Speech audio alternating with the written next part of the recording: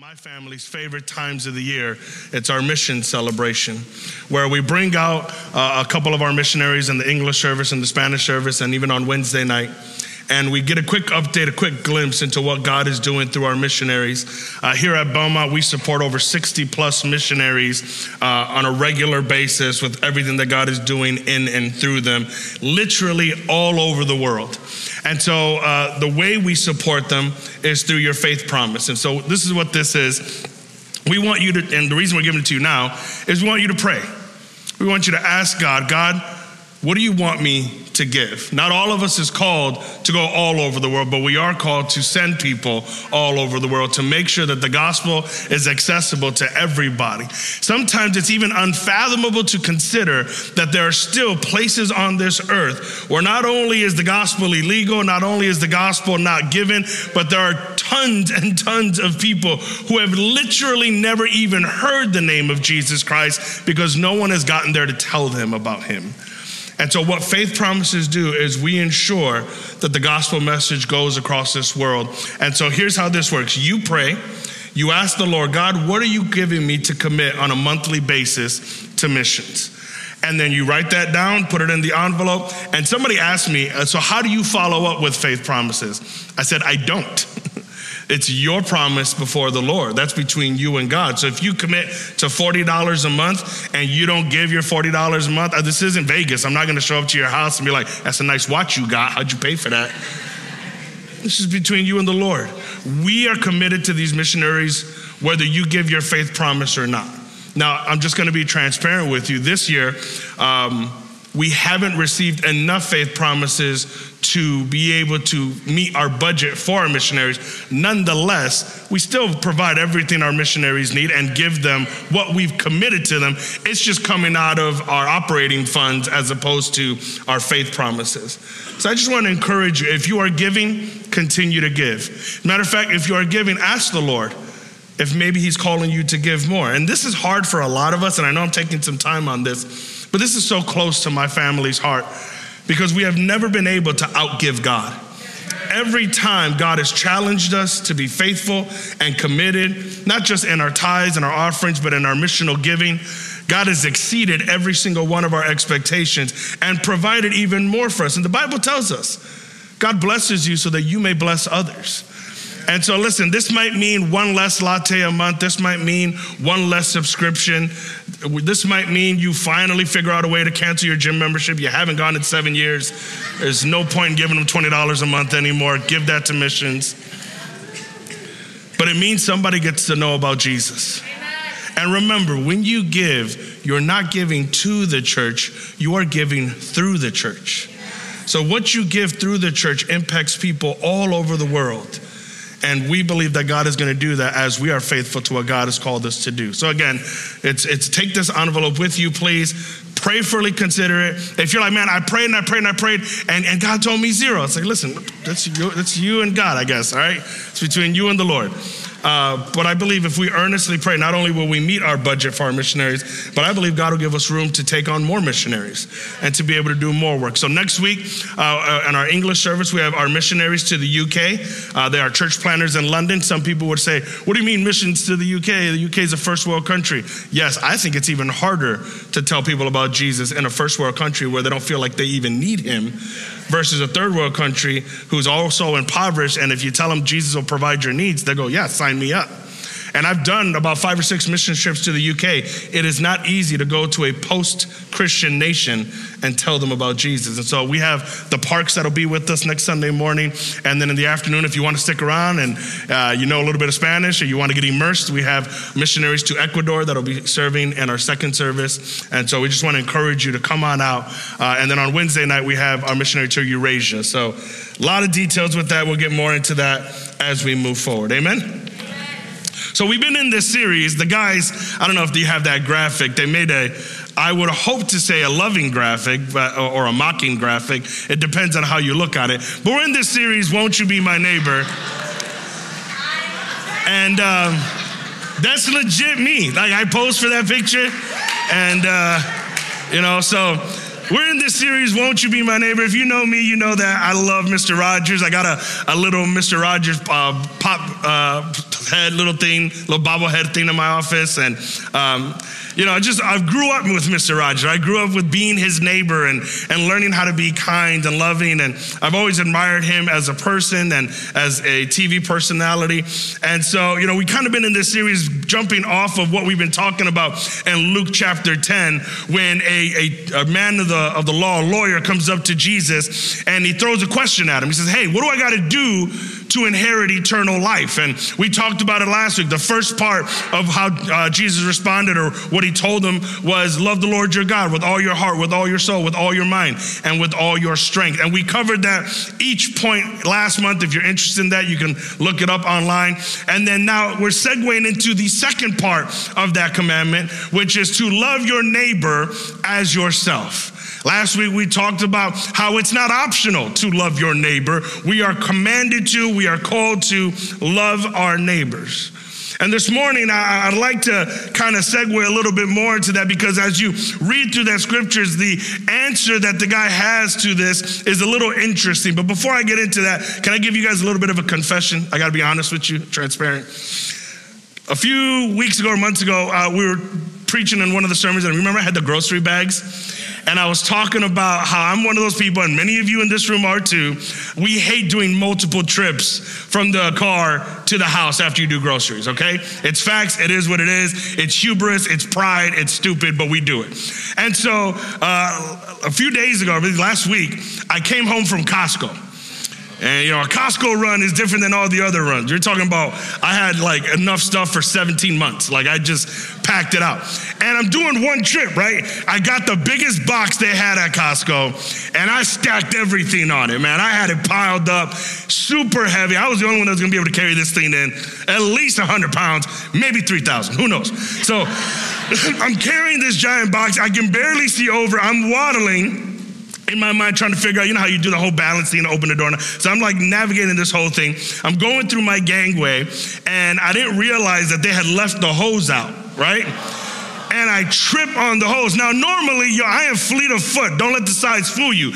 I don't go down easy. So normally, I'd have caught my balance. But because I'm carrying 5,000 pounds worth of groceries, it literally was taking me down. So I trip, and as I'm going down, I'm trying to figure out don't crush the groceries. How do I break my fall without breaking my eggs? I had no idea how I'm doing all this. And so it's the slowest fall I've ever had in my life. I had dreams. I wrote out my thesis statement for life. So I'm literally falling down, and I go knee first into the sidewalk. And literally in my mind, I'm that's broken. I am too old to go knee first into the sidewalk. I fall, and then it's just such a loud noise because all my groceries are there. So I fall on top of my groceries, I fall on my knee, I roll on my back, and I'm just laying there. And I go to search for my phone to call my wife. I'm literally doing that help by falling and I can't get up situation. So I go to grab my phone, and I'm please don't be broken, please don't be broken. And it hurt, right? I am making tons of noise. It hurts. I look up and I hear somebody running down my gangway, and it's my neighbors. And they're are you okay? Are you all right? And I'm this is so embarrassing. And the fence is locked, so the neighbor hops the fence. He's I was I'm okay. I called my wife. It's fine. He's are you sure? He's I thought somebody fell from a ladder. I was no, I'm just fat. I'm sorry. I make a lot of noise on the way down. I'm so sorry. And so I'm still laying there and horribly embarrassed. My wife, she answered the phone. She's what's wrong? I was just come outside. And so she comes outside, and then the other neighbors show up, because I don't know, in my neighborhood, I don't know if it's the same in your neighborhood, when any kind of accident happens, especially a car accident, everybody comes out their house. I don't care what, it can be 4 a.m, we're all yo, what happened? Putting your shorts up, yeah. So the whole neighborhood's in my backyard. Are you okay? Are you all right? It's I think I'm fine. They're do you need to call an ambulance? And I'm doing the knee check. It's I can move it. It's not broke. It's not broke. And I didn't break anything. Your boy's still strong. It held tight. Okay. The Lord is good. But I was embarrassed. My pride got hurt a little bit. But you know what? After all the embarrassment and all the stuff, and I got back up and I put all the groceries away, I go, man, even though they were a little bit drunk and it was 2 p.m, so glad my neighbors showed up. You know what I mean? I just thought how nice of that. They heard something and easily could have ignored it. Easily could have been like, whoa, sounds like somebody got hurt. But they literally ran and hopped the fence to make sure I was okay. You know, I want to talk to you about just being a neighbor. How important it is to be a neighbor to people. And so if you're taking notes, let's go back to Luke chapter 10. I'm telling you, by the end of this month, y'all should have memorized these scriptures already. Luke chapter 10, let's look verse 29 through 37. It says, the man wanted to justify his actions, right? He asked the question, he gets his answer. And Jesus says, love the Lord your God, right? And then he goes, and love thy neighbor as thyself. And the man wants to justify his actions. So he asks Jesus, and who is my neighbor? Right? This is never a good answer to this, right? It's like if you confronted a boyfriend or girlfriend and you're like, are you cheating on me? And they said, define cheating. Already off to a bad foot. Like you did it. So he said, hey, love your neighbor. So like, define neighbor. That's literally what he's saying in this moment. Jesus replied with a story. A Jewish man was traveling from Jerusalem down to Jericho, and he was attacked by bandits. They stripped him of his clothes, beat him up, left him half dead beside the road. By chance, a priest came along, and when he saw the man lying there, he crossed to the other side of the road and passed him by. A temple assistant walked over and looked at him lying there, but he also passed on the other side. Then a despised Samaritan came along, and when they saw the man, he felt compassion for him. Going over to him, the Samaritan soothed his wounds with olive oil and wine and bandaged them. Then he put the man on his own donkey, and he took him to an inn where he took care of him. The next day, he handed the innkeeper 2 silver coins, telling him, take care of this man. If the bill runs higher than this, I'll pay you the next time I'm here. Now, which of these 3 would you say was a neighbor to the man who was attacked by bandits? Jesus asked, and the man replied, the one who showed him mercy. Then Jesus said, yes, now go and do the same. Now, culturally, let me give you some background so you fully understand what everybody else understood when Jesus is telling this story. The Jews and the Samaritans did not get along. This is one of the greater examples of racism we really see in the Bible. The Samaritans, many of which were what the Jews would consider mixed blood. They were part Jewish who had intermarried with people of Samaria, which was a big no-no throughout the Old Testament. And so not only were they not liked, they were despised. They were considered disgusting, even lower than Gentiles in many eyes. They did not like the Samaritans. So when Jesus is telling this story, he kind of opens up pretty normally. Hey, you got a priest who comes by and he doesn't pay attention. And then you got a temple assistant or a Levite who comes by and he doesn't pay attention. He ignores them. Now, if you're hearing the story, you're thinking, surely the third person is going to be like a common Jew, right? A common Hebrew man to show us that you don't have to be a pastor or you don't have to work in the temple or the church to serve somebody. We are all called to serve somebody. But Jesus throws this major twist. When he doesn't use a common Jew, he says, no, a despised Samaritan. You know, those people you hate, those people that you don't like, those ones that you would never consider your neighbor, that's the one I'm going to tell you is going to be the real neighbor. See, because the Jewish people all throughout the Old Testament were always taught to love thy neighbor. All throughout scripture, many verses in the Old Testament, and we talked about it last week, it was considered this golden rule, so to speak, almost, right? It was this beautiful law, love thy neighbor. But over time, they kind of added their own amendment to it. Not scriptural, but cultural, which we can get into a whole nother series on that. And the amendment to it was love thy neighbor, hate thy enemy. That was never scriptural. That was cultural that got added on to what they were taught scripturally, which is to love thy neighbor. And so when he asked this question, so who's my neighbor? He's trying to justify himself in saying, I love the people that I consider a neighbor. I just don't love everybody else who I consider an enemy. And if you're taking notes, I think it's important to understand a few things, because if we're not careful, we make the same mistakes that this man made. So if you're taking notes, I think the first thing we need to understand is you can't choose your neighbors. You can't choose your neighbors. Even like when you're buying a house, like you might think you could choose your neighborhood and you could choose your particular kind of neighbors. But let me tell you something. Once you move in, and somebody else buys the house next door, you don't got a choice over that. You can't be like, hey, I'm sorry, sir, you can't buy this house. I don't like you. It just doesn't work like that, right? You can't choose your neighbor. You might have chosen where you sat, but you can't choose who sits next to you. You can't be like, oh, I'm sorry, I know you're new to this church and we love everybody, but yeah, don't sit here. Right? Like, we have to be careful in understanding that we don't have a choice on who our neighbor is. You don't get to choose that Mexico and Canada border us. They just do. Okay? You don't get to choose if your coworker is a Republican or a Democrat. You don't get to choose if the person next to you loves Jesus or hates Jesus. You don't get to choose that. And we have to let that sink into our minds and help us to understand that that is not our choice. And that oftentimes God will give you neighbors that maybe you don't even like. Some neighbors that you might even hate. Listen, James chapter 2, verse 5 through 9. Listen to me, dear brothers and sisters. Hasn't God chosen the poor of this world to be rich in faith? Aren't they the ones who will inherit the kingdom promised to those who love him? But you dishonor the poor.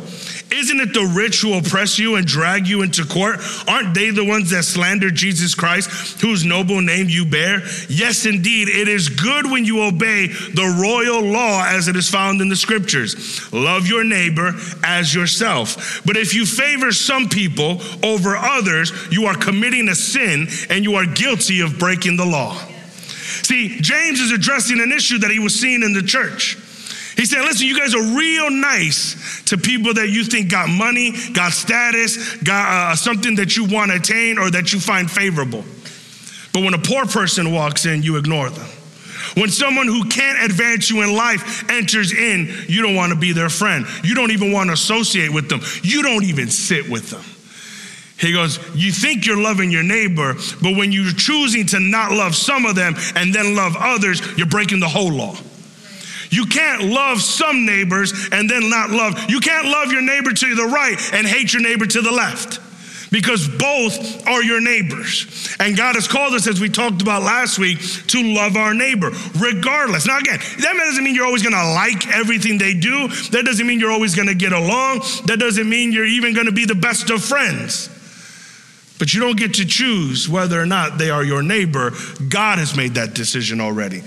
And placing them in your life, they are your neighbor. And placing them in proximity to you, they are your neighbor.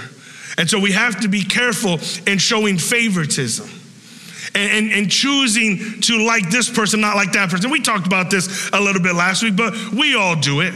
We make these judgment calls before we even get a chance to know somebody, and we decide whether we're gonna like that person or not.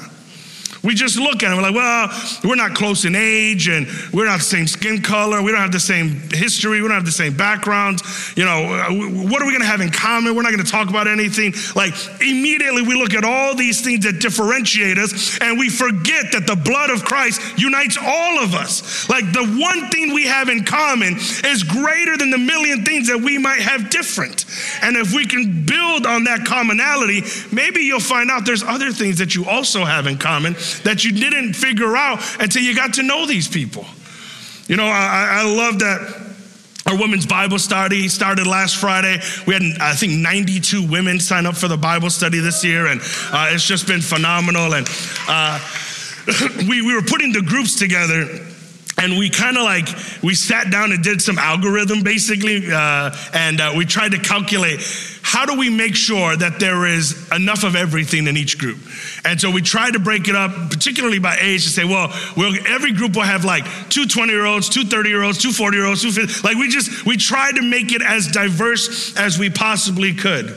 And I don't think most of the people even saw it when they walked in. Because once you get in that room and you start sharing with one another and you start opening up, you realize, well, age really is just a number. Because your struggles are the same as my struggles, and your experience might be different, but it's lending to my experience. And so now we're building something up. And so, yes, I didn't get to choose who was in my group, but now all of you are my neighbors. Yes. And so now I'm building on these relationships, many of them that would have never started if Pastor Joey had to place us in a group, which, by the way, if you got an issue with your group, that's my fault. So don't get mad at anybody else. That's me. But I think it's important for us to understand, you don't get to choose who your neighbors are. And on that same vein, if you're taking notes, you can't choose for other neighbors. So if you can't choose your neighbors, part of why I was thinking about this was, as you follow the story of the Good Samaritan, this Samaritan, as he's walking down the road, he didn't get to decide what background this injured man was going to be. You know, he didn't come up and say, oh, that's a Jew, can't help him. Or, oh, that's a Greek, or, oh, that's an Israel. No, he just said, here is a person in need. I have an opportunity to help him. That's my neighbor. I'm going to do it. And in that same line of thinking, you can't choose what other neighbors get to do or choose to do.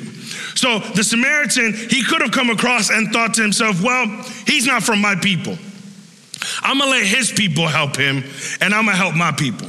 I remember one time when I was the youth pastor and we were really pushing Speed the Light, which is what our youth do when it comes to giving to missions.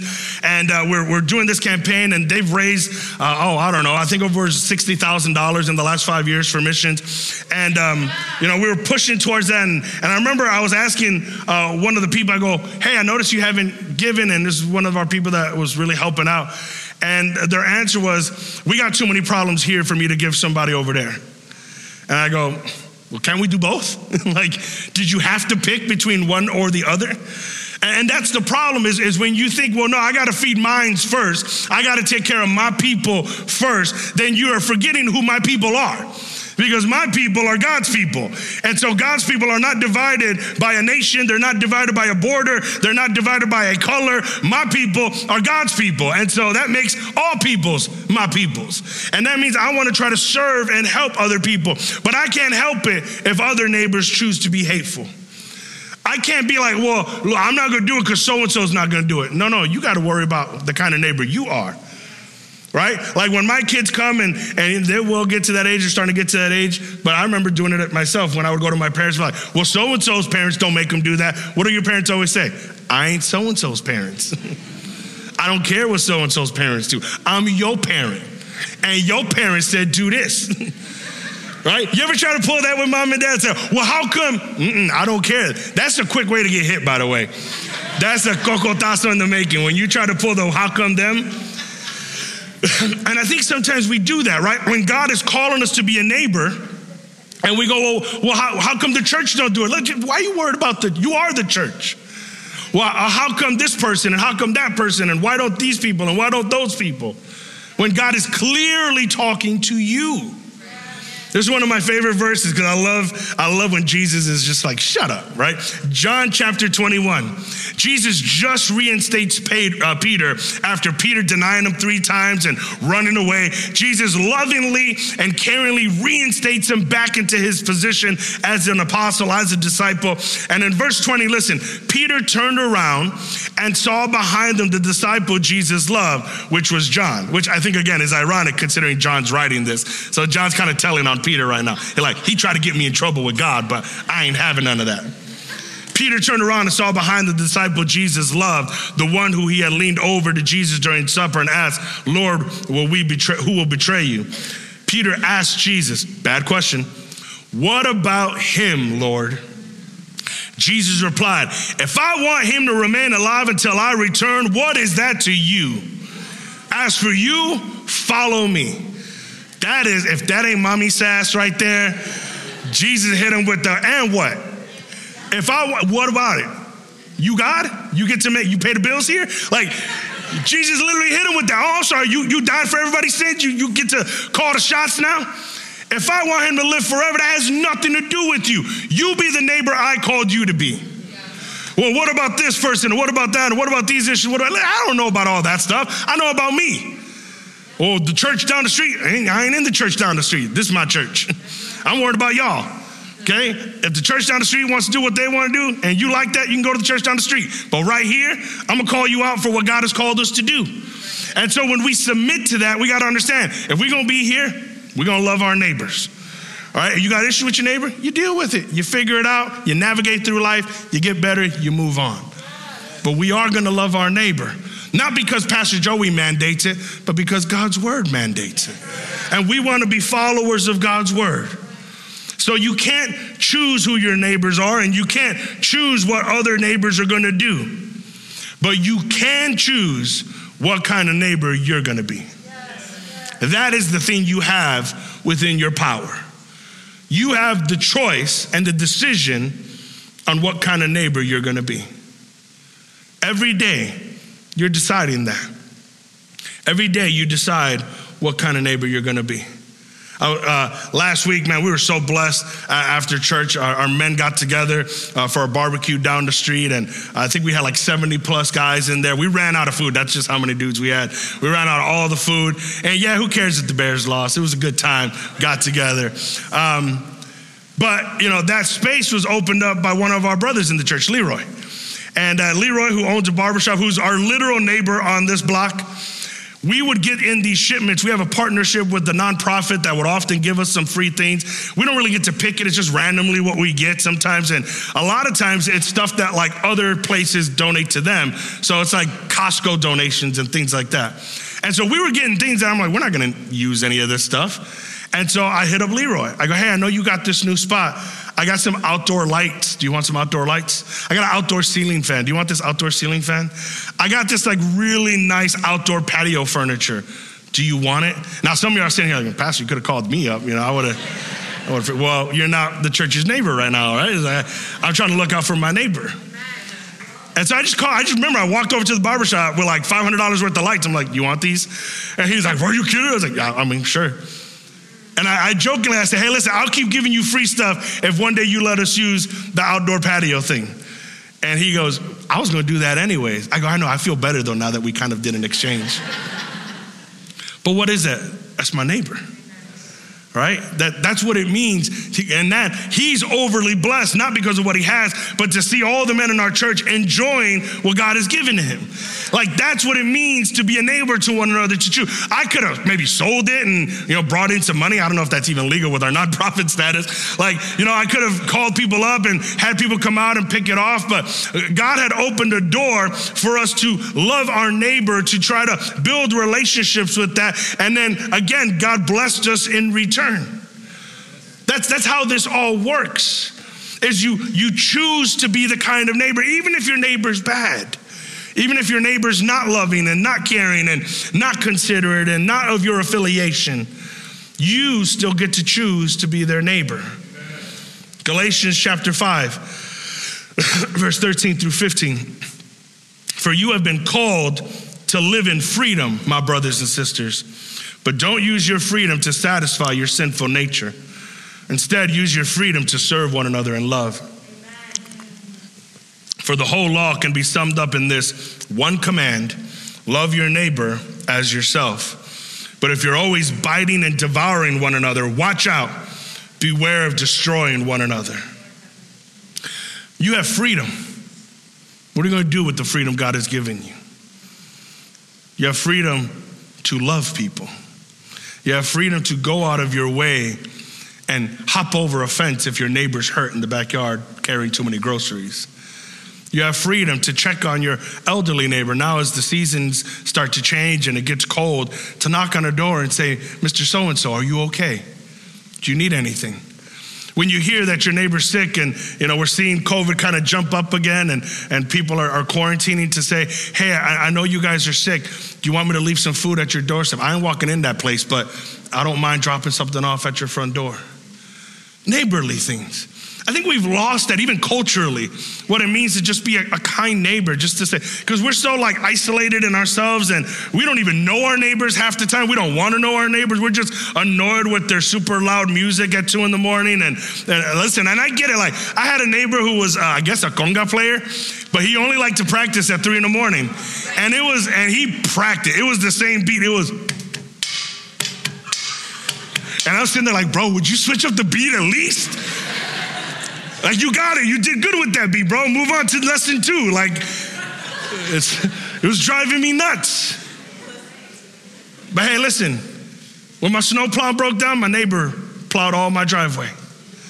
And then I showed up to his house with a big old caldero of arroz. I said, hey, bro, I love you, man. Thank you for plowing my yard. Well, what is that? It's being neighbors. Not so that we can get something out of people, but so that we can give to people. Because that's what God's called us to do. And if we all started to do that, at least God's people, because I can't speak, remember, we can't talk about other neighbors, but we can't talk about God's people. If we all took the time to do purposeful, loving acts of kindness, imagine the impact we would make. Imagine how much more responsive people would be when we did invite them to church. It's very hard to invite your neighbor when you don't know your neighbor. It's very hard to tell your neighbor about Jesus when you don't even tell them about your day. This is what it means to build up that community and to be who God has called you to be. Because do you know, even just from a very literal neighbor in your neighborhood, in your home, you're not there because you chose it, because the property value was nice and the house was nice and the neighborhood was nice and the school. You think you made that choice? God has strategically placed you in that area to do work. Not to build up your backyard and add more decorations and raise up your property value, but to raise the value of heaven by reaching your neighbors. And again, I'm not saying you got to stand on their front porch preaching the gospel in the keyhole, but those little gestures of moments of relationship build the bridge so that when they're ready, they'll cross it over to you. And they'll come to you and say, so-and-so is in need. Would you pray for them? I have this situation. Would you help me? Pastor Jason, if you would help me out. It's hard sometimes to be a neighbor. I'm not going to lie. It's not always the easiest thing. But I was thinking about the Good Samaritan. And again, this wasn't his people. Could have easily passed the responsibility off to the priest and to the Levite. He could have easily just went about his day thinking, well, you guys don't even like me. You guys are constantly being hateful towards my people, so I'm going to brush it off. But he chose to be a neighbor. And I don't think that's accidental. I think this man learned that. And again, this is speculation. This isn't scripture. But I like to think that at some point in this person's life, someone was a neighbor to him. I like to think that at some point in this person's life, when he was in need, someone came and provided a need. Someone came and blessed him. Someone came and helped him. Someone taught him, you don't leave people stranded when they're hurting. Somebody taught this man that. Somebody taught him when somebody's grieving, you love them and you hug them. When somebody's hurting and needs to talk, you sit down and you listen. Somebody taught him, and maybe he was taught that through a practical experience in that. Maybe someone was a neighbor to him, and he thought of that as he was walking down the road, and he said, how can I not help this man when someone has helped me in my life? And I like to think about that from time to time. First and foremost, who am I to deny serving or helping somebody when Christ himself did it all for me? Who am I to withhold when God gave everything? But even more than that, if I can go on a little more practical level, think of all the Samaritans that God has laid on the road of your life. All the neighbors who hop the fences in your life to check in on you. The people who have taught you things. It might be a family member, a mother, a father. It might have been a youth leader, a pastor. It might have been a coworker, a teacher, someone who provided a need and came in when everybody else was ignoring you, someone who believed in you when you didn't believe in yourself, someone who loved you when you felt you weren't worthy of anybody else's love. Realize, think about this, we've all had a Good Samaritan in our life. We've all had somebody who's made major impacts that have transformed us forever. Even just now as I looked at Leroy, we kind of laughed about this when I became the lead pastor because he's been cutting my hair for over 15 years. And when I first started going to the barbershop, me and another youth leader, he didn't know this, but we walked in, we said, hey, we're going to get this guy saved. I'm like, and I remember telling him, I was like, we in his chair for 30 minutes once a week. What is he going to talk about? The sports? We're going to get him saved. And it took a few years, but he gave his life to the Lord. I guarantee you, if you asked him, and I'm not putting Leroy on the spot, he's my boy, so I can say this. I guarantee you went up to Leroy, that gift that God gave him is greater than any patio furniture he's ever gotten. because it changed the trajectory of his life. Somebody was a good Samaritan. 1 Thessalonians chapter 1, verse 2 and 3. We always thank God. This is Paul, Silas, and Timothy speaking to the church at Thessalonica. We always thank God for all of you and pray for you constantly. As we pray to our God and Father about you, we think of your faithful work, your loving deeds, and your enduring hope you have because of the Lord Jesus Christ. He's saying, listen, I think about you often. And what do I think about when I think about you? Your faithful work, your loving deeds, and your enduring hope. When I remember you, I remember the kind of neighbor you've been to me. You know, I mentioned Mr. Rogers, and I like to read up on him. He was just a fascinating man, literally living out the kind of neighbor that he constantly told little kids how to be, so much so that it threw people off. There was one account where he was driving to go meet with an executive, you know, the TV station that sent a driver to pick him up. And so he goes there. When he found out the driver was going to be sitting in the car during their dinner meeting, he invited the driver in to have dinner with them.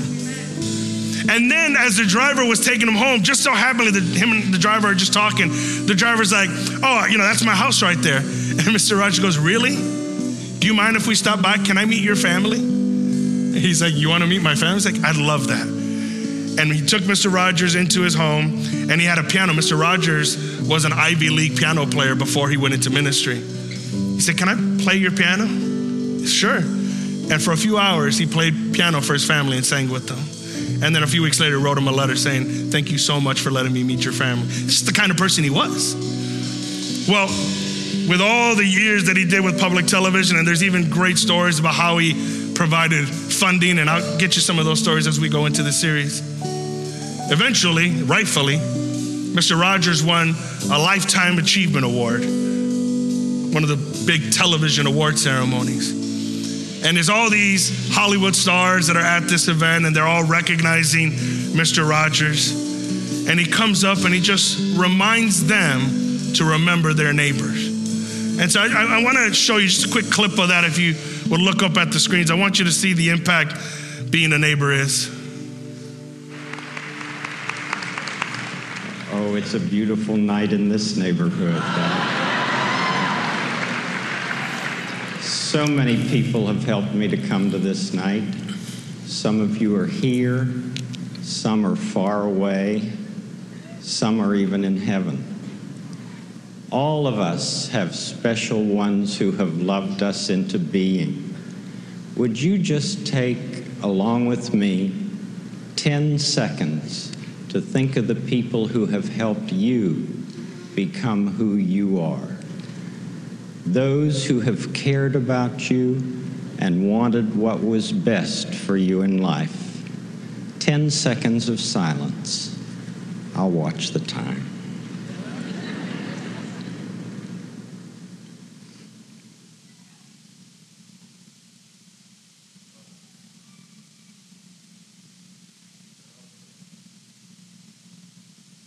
Whomever you've been thinking about, how pleased they must be to know the difference you feel they've made.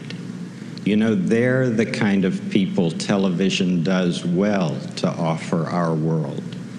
Special thanks to my family and friends, and to my co-workers in public broadcasting, family communications, and this academy for encouraging me, allowing me all these years to be your neighbor. May God be with you. Thank you very much. You know, church, I think it would do us well to follow that same exercise. So do me a favor. Bow your head for just a moment. I'll watch the clock. And for 10 seconds, would you consider the people that God has placed in your life to be your neighbor? The people that love you, that believe in you, that look out for you. 10 seconds, starting now.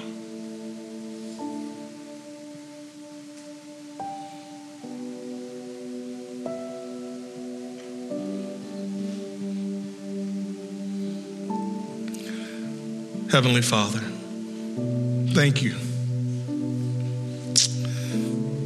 Thank you for those individuals, God. The impact that they've made in our lives, the impact that you made through them, God. We're so grateful. And Lord, I just pray that that gratitude would turn into action, that we would follow the example that's been set for us and look for opportunities to be a neighbor. Look for opportunities to love the hurting and the broken. Look for opportunities to bandage their wounds and help carry them along this road. Look for opportunities to do for them what so many have done for us.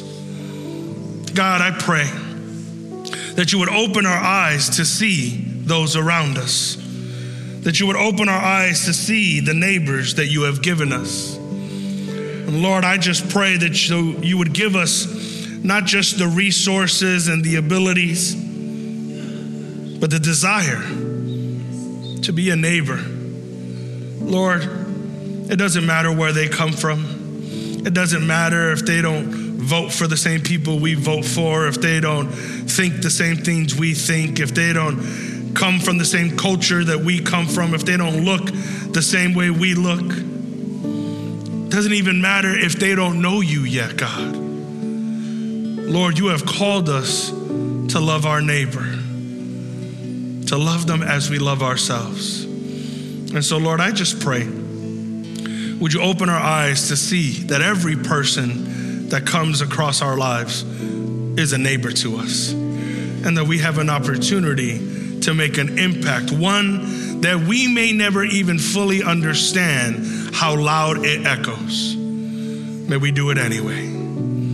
Because, Lord, we thank you that you've done it to us. You, Lord, being fully God, came down and lived a life of a humble man in order to give it all so that we might have it all through you. And Lord, I pray even now, if there's someone in this room who doesn't know you yet, Lord, who hasn't given their life to you, Father, I pray even now, would you draw them in, God? Would you open their eyes and their hearts to the need of a Savior? And Lord, I just pray right now in this moment that they would surrender themselves to you. I don't need to know, I don't need to see their hand. Father, you know their heart. And if they're hearing my voice, you know what God is calling you to do. Would you give yourself over to the Lord and allow him to love you the way he's always wanted to love you? Father, we thank you. And Lord, we just pray as we get ready to dismiss, would you help us to do and be everything you've called us to? We pray this all in Jesus' mighty name. Amen and amen. Come on, church, would you stand?